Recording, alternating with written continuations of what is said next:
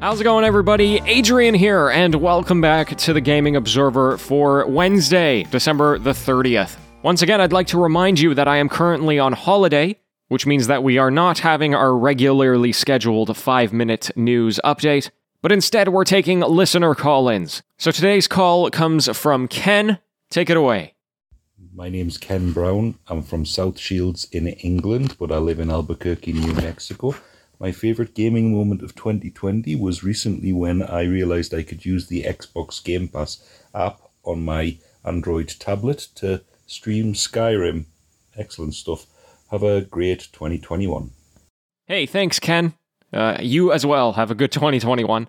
If you are a regular listener of this show, then you know that I am a huge fan of the Xbox Game Pass. I think it's a tremendous deal. Actually, it's pretty funny. I think at some point I had somebody accuse me of being an Xbox shill, which I found funny because I spend a lot of time talking about Switch and PlayStation news, but nonetheless, the Xbox Game Pass is an incredible deal for those of you who, don't mind spending the monthly subscription and want access to hundreds of really good games.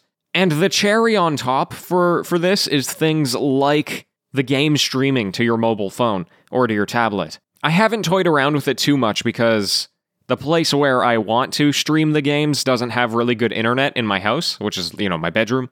I really should try it out at some point, but I really, really love that you can just stream the game, and you have hundreds of games to choose from to do that. Not to mention they have these systems set up where, if you're playing Skyrim, and you have a PC, an Xbox, and a phone, you can pick up where you left off on all three of those. It's incredibly smart on Xbox's behalf to have stuff like this, because people are willing to pay for that.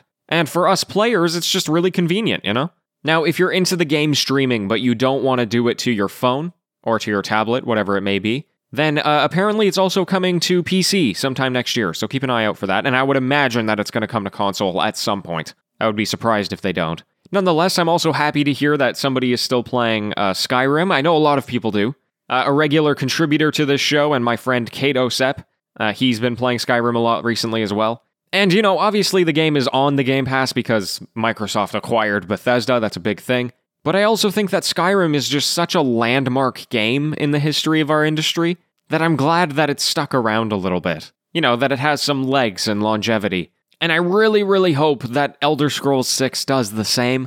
I hope they don't pull like a Fallout 76 on the new Elder Scrolls.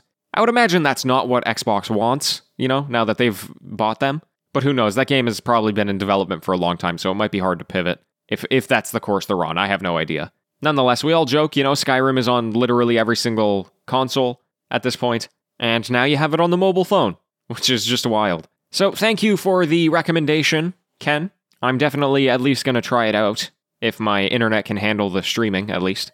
And as you know, I like to report back the games that I'm playing, usually on the weekends of this show. Monday through Friday, we do news. On the weekends, we do some special shows. So if it works out, I'll tell you about my experience with it. Folks, thank you so much for tuning in. I greatly appreciate it. I will be back tomorrow with another listener call-in. Back with the news next Monday, okay? So until next time, happy gaming, everyone.